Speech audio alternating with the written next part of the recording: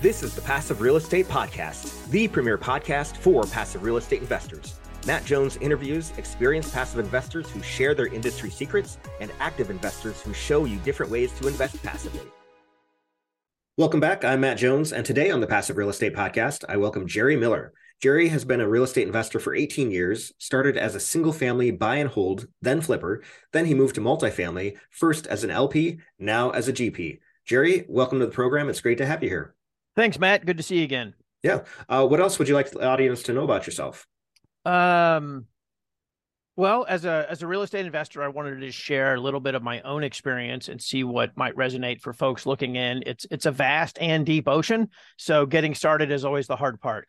And so I just thought I'd share a little bit of my own experience and let folks decide what they might be interested in, and then we can dig in from there. Yeah. How'd you get started with real estate investing?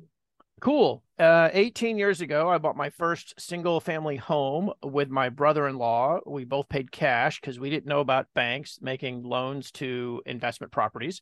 And we just sat on it. We managed it ourselves. It gave us a little bit of property experience. And we didn't do anything for easily 10, 12 years. I eventually bought him out as I had a little bit more cash. And then I started buying more and more single family homes. And I really thought my initial goal was that I'd buy and own 5 or 10. Well, I hit 10 about 5 years ago, and I kept going. But as I've grown in my single-family home ownership, I discovered multifamily syndications as a limited partner. And whenever somebody's paying you 15 or 18% return, then they're making more. And it intrigued me that there was that kind of a return at scale. And so I really dug into to understand how general partners make money. And that's eventually what led me on my path to becoming a general partner myself. Mm-hmm. Yeah, that makes sense. So are you active now or passive or a bit of both? Great question. So let's back up a little bit. I still have a full-time IT day job. I'm a consultant. I have a pretty demanding day job, but I do consider that as I'm making the move from limited partner to general partner, that I basically have 2 full-time jobs. Being a general partner is not a light thing. It's not a once in a while thing. You need to commit and you need to be available for it. You need to be available 9 to 5 to talk to bankers and other people that work banker hours. And so being a general partner is like signing up for 2 full-time jobs while you're making the transition. So I'm in that transition of doing both right now. That sounds busy. It is. And what kind of deals do you invest in now? So this is where I have to blur the line with passive and active.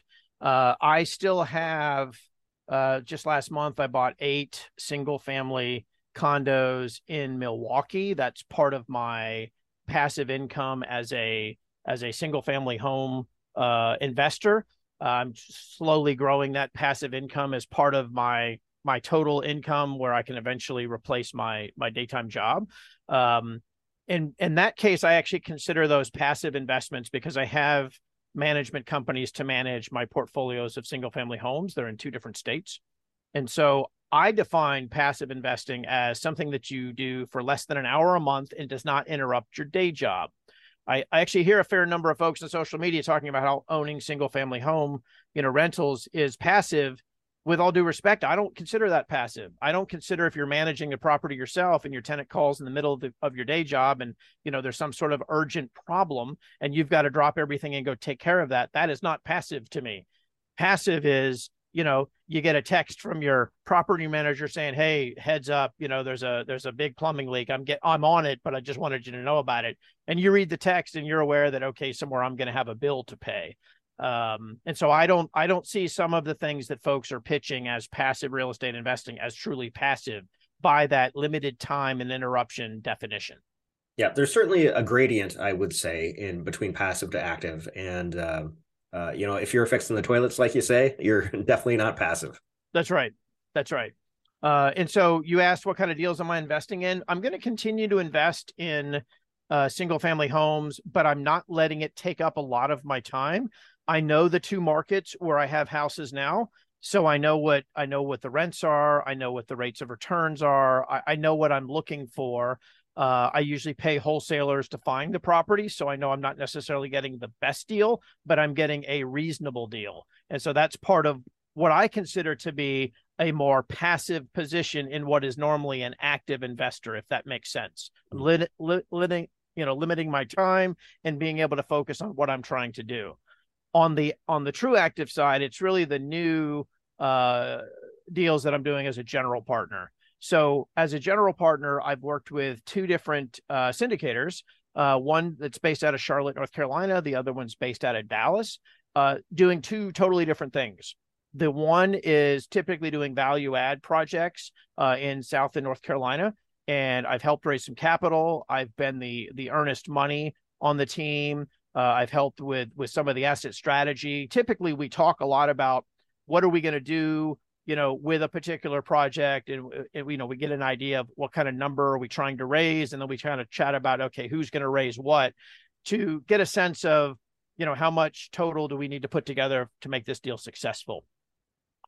In that particular, the North Carolina group, what was really such a great alignment is they're looking to do bigger deals, so they need to bring in more investors, and they had sort of plateaued on the amount of dollars that they could actually raise in any given year. And so I'm part of adding to their capital raise total dollars. And what sort of big deals are you guys focused on? Pretty much value add. We've done mostly Class B and Class C value add multifamily in either outside the Charlotte market or some of like the northern South Carolina area is really like the greater Charlotte market for folks that maybe aren't familiar with the geography there. They've had a couple of deals in like the Winston-Salem market, which is sort of a secondary market in North Carolina. And so it's really the value add is sort of their sweet spot. They're just now starting to evaluate some new development deals. They onboarded a new team member that's got a lot of development experience. And so he kind of brings to the table the ability to evaluate and manage the risk associated with those, raw land deals. Okay. And what size of multifamily are these? Typically like the $10 million play. In fact, because we partnered together, we actually took down a $25 million deal together because I was able to bring in a little bit of capital for that deal that, they obviously didn't have access to. Gotcha. And then what sort of returns can your investors expect from these kind of deals?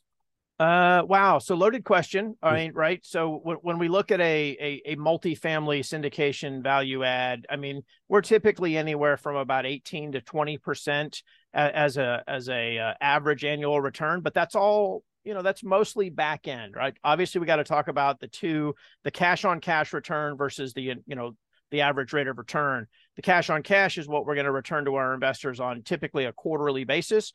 That has been typically 6 or 7%. That was last year. As we're running the numbers on deals right now, we're typically looking at more like a 5% return, but that's just the nature of the increase in the interest rates are definitely, squeezing the net income and squeezing the ability to pay the investors back sooner. But then obviously the big money is in the typical 3 to 5 year sale down the road as we execute our asset strategy, grow rent, decrease expenses, increase the net operating income. That's where we really see the big payday at that that exit at the end. Yep. By increasing the net operating income, you essentially force the appreciation in there, regardless of what the rest of the market is doing. That's exactly right. That's exactly right. And why are you focused on value add multifamily right now?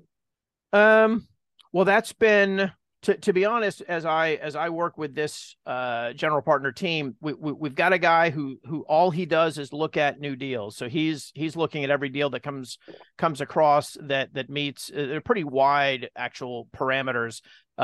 He used to be a commercial broker, so he's got a lot of contacts. He's got a lot of off-market deals, and he's just a really good guy to be aware of what's going on in the marketplace, what's coming out, what the temperature is, so to speak. And so we would look at a new development deal, but I would say most of his contacts are in the place of, property managers, for example, that are currently serving an existing property. He's going to hear about that in some cases before it even goes on the market. So it's really his contacts that are in that space. That's why we're hearing about the value add opportunities. And so that's where we're looking at, is this something we're interested in or not? Is this in a market that we like? Is the population expected to increase? Is the rent increasing? Those types of factors is sort of So sort of key as to what we're looking for. Yeah, that inside information certainly gives you an advantage when you're looking at properties. Absolutely. Absolutely. And when you've got a relationship with the property manager, you're getting real information, right? The seller is going to put the best case forward, but the property manager's got the actual, here's what the rent performance actually is, here's what the lease loss is. All of the details that are sometimes the rosy red version by the seller, the property manager has the actual, T12, the real numbers, understands what's going on in the marketplace. Is there some sort of negative influence going on at the time? They're just a lot closer to the engine that's generating that revenue. Good. And how did you get connected with this group of people that you're in the GP with? I invested with them. My first limited partner investment was with Exponential Equity out of Charlotte, North Carolina. Great bunch of guys. I actually knew one of the principals from a previous job, a consulting job that we did together a few years ago. And I saw a LinkedIn post one day that he was doing something with real estate. So I had to call him up, say, hey, what are you doing with real estate? And that began a conversation and really sort of cemented a friendship where they've got a very solid team. I evaluated that first limited partner opportunity and really peppered him with a whole bunch of questions. And finally he said, look, just go over here and download this syndicated deal analyzer from this website. And this is how we evaluate our deals.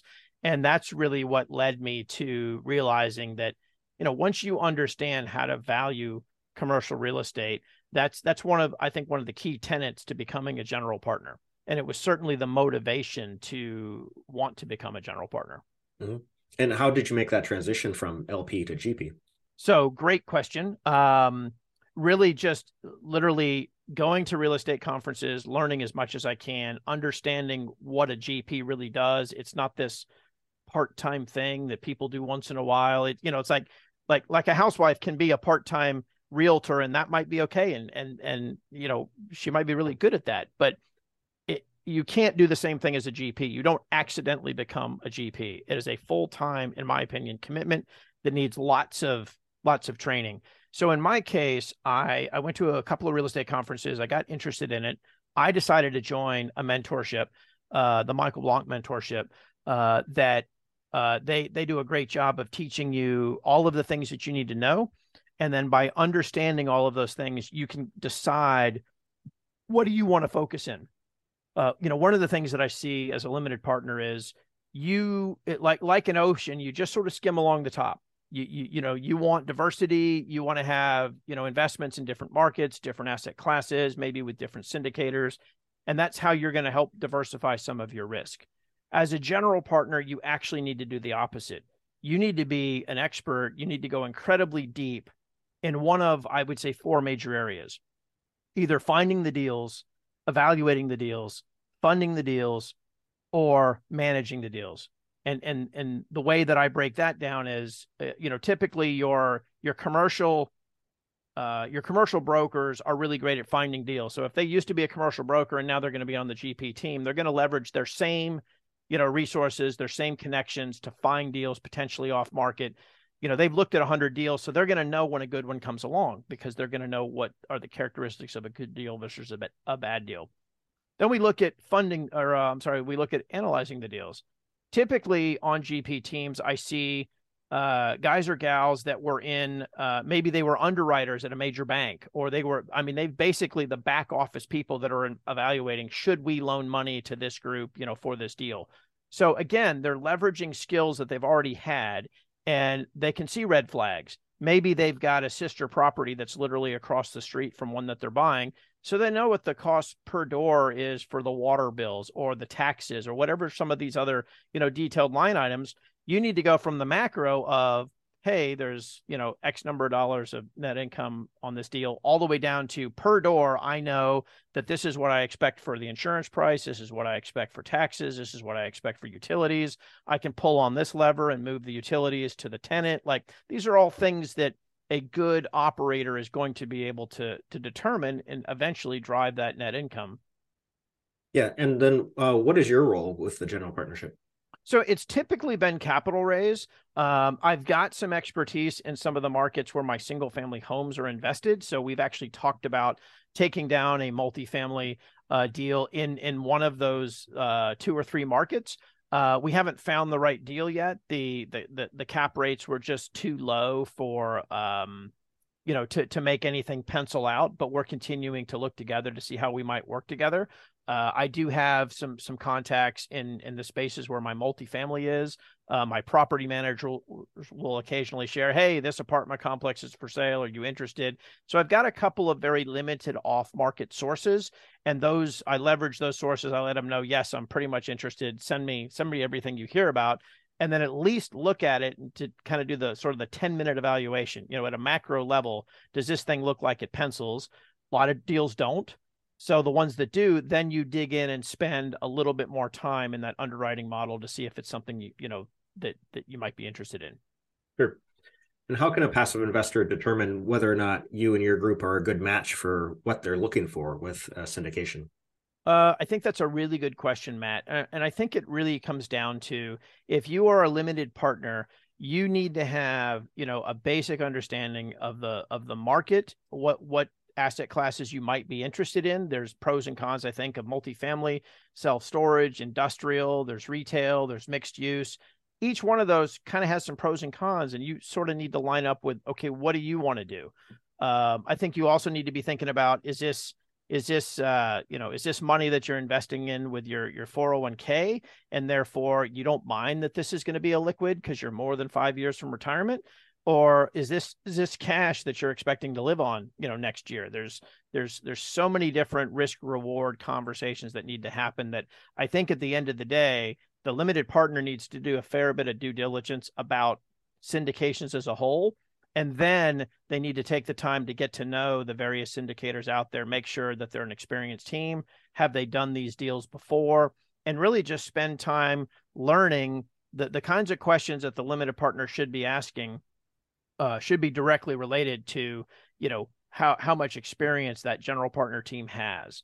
And really the more experience they have, the more that the limited partner can get educated within that particular type of investment. Yeah, that makes sense. And how can a passive investor determine whether or not a syndication sponsor is going to do a good job with a particular deal?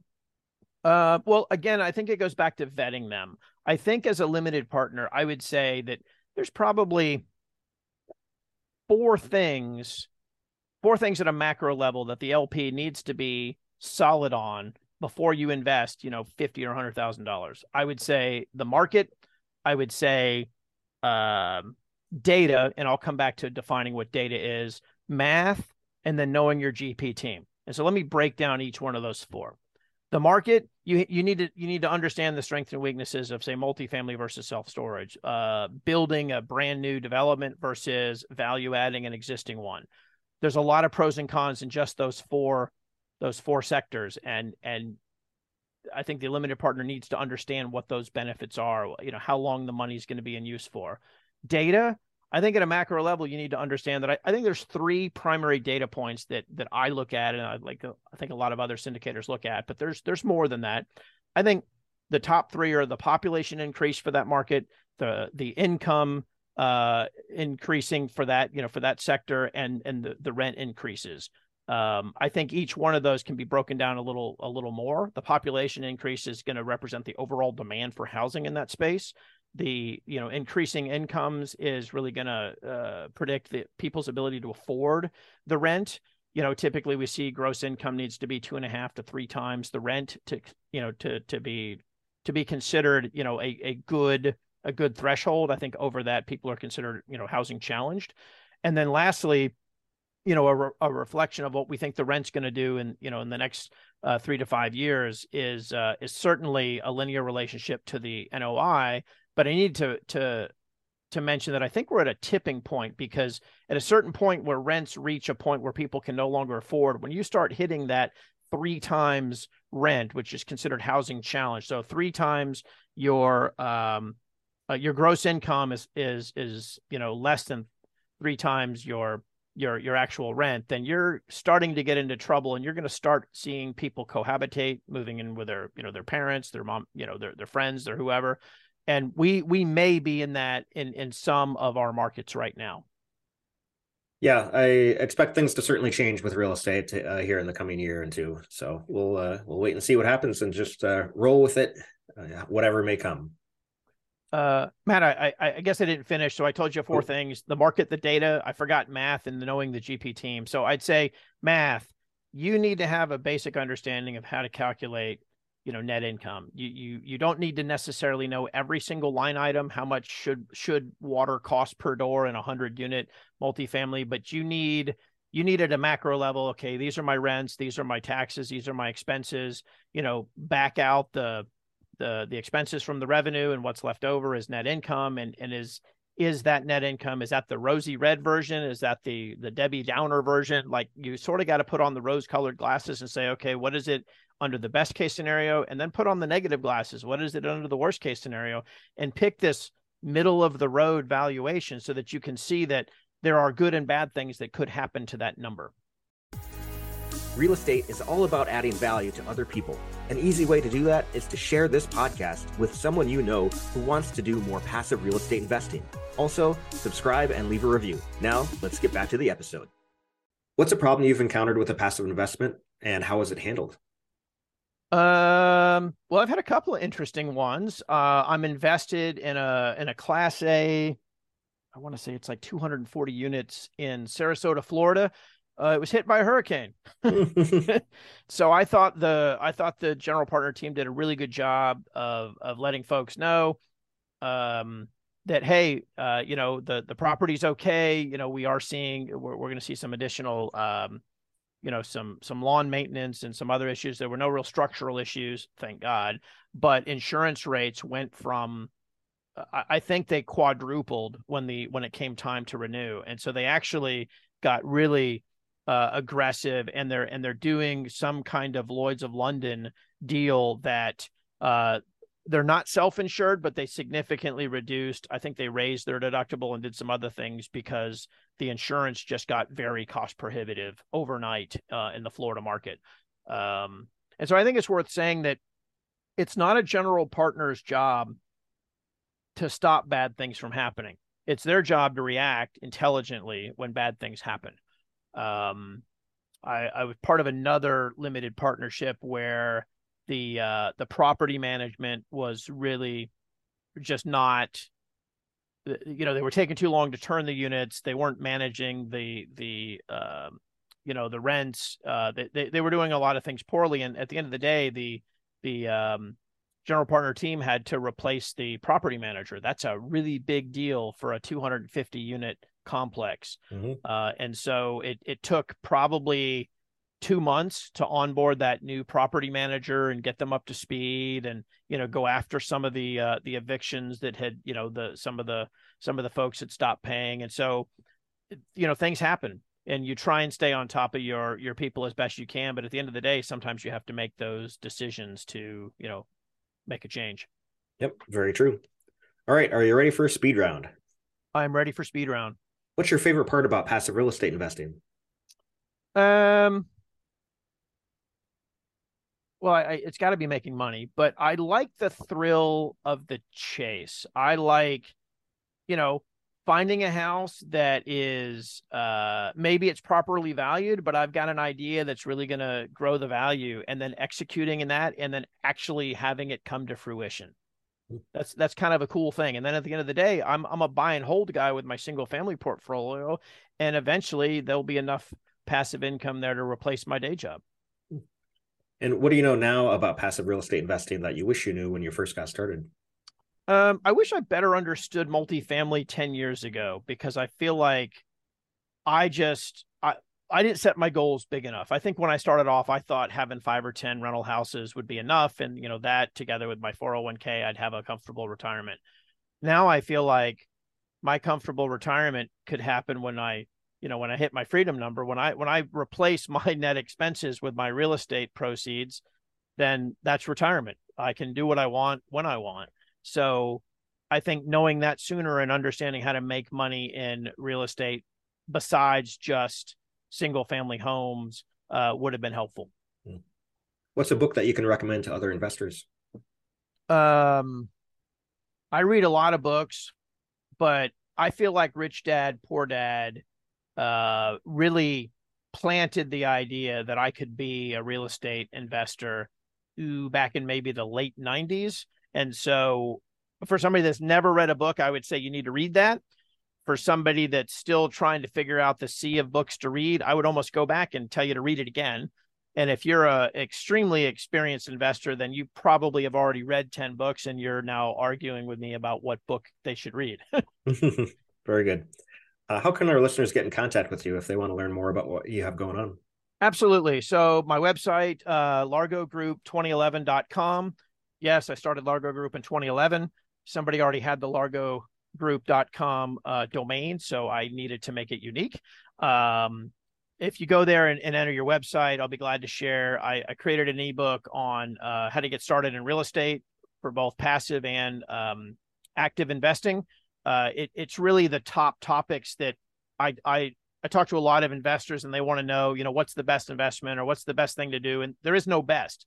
You got to spend a little bit of time understanding what's out there and then aligning your risk reward profile with those opportunities, and then go invest in those areas, in my opinion. And so that's really what that ebook is designed to address. So if they want to go to that website, give me your email. We'll send you that ebook. You can cancel anytime, but if you don't, we'll send you some content pretty regularly that hopefully you'll find valuable. Excellent. And is there anything else you want to mention that we haven't covered yet? Yeah, I do. I think I talk to a lot of passive investors that are just not comfortable with the idea of giving up control. And I would say that's okay. If my tagline is, you can, as an investor, you can trade your time for money, or you can trade your money for time.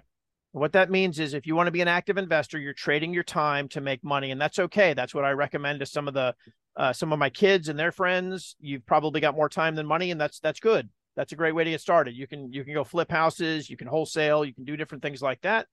But if you're a busy guy like me, you're in your 50s, you're not too far away from retirement, you got a day job, then what you don't have is time. In fact, Matt, I read a stat that if you're 50 years old and you've got $100,000 in the bank, you've got more dollars than you've got days left on this earth.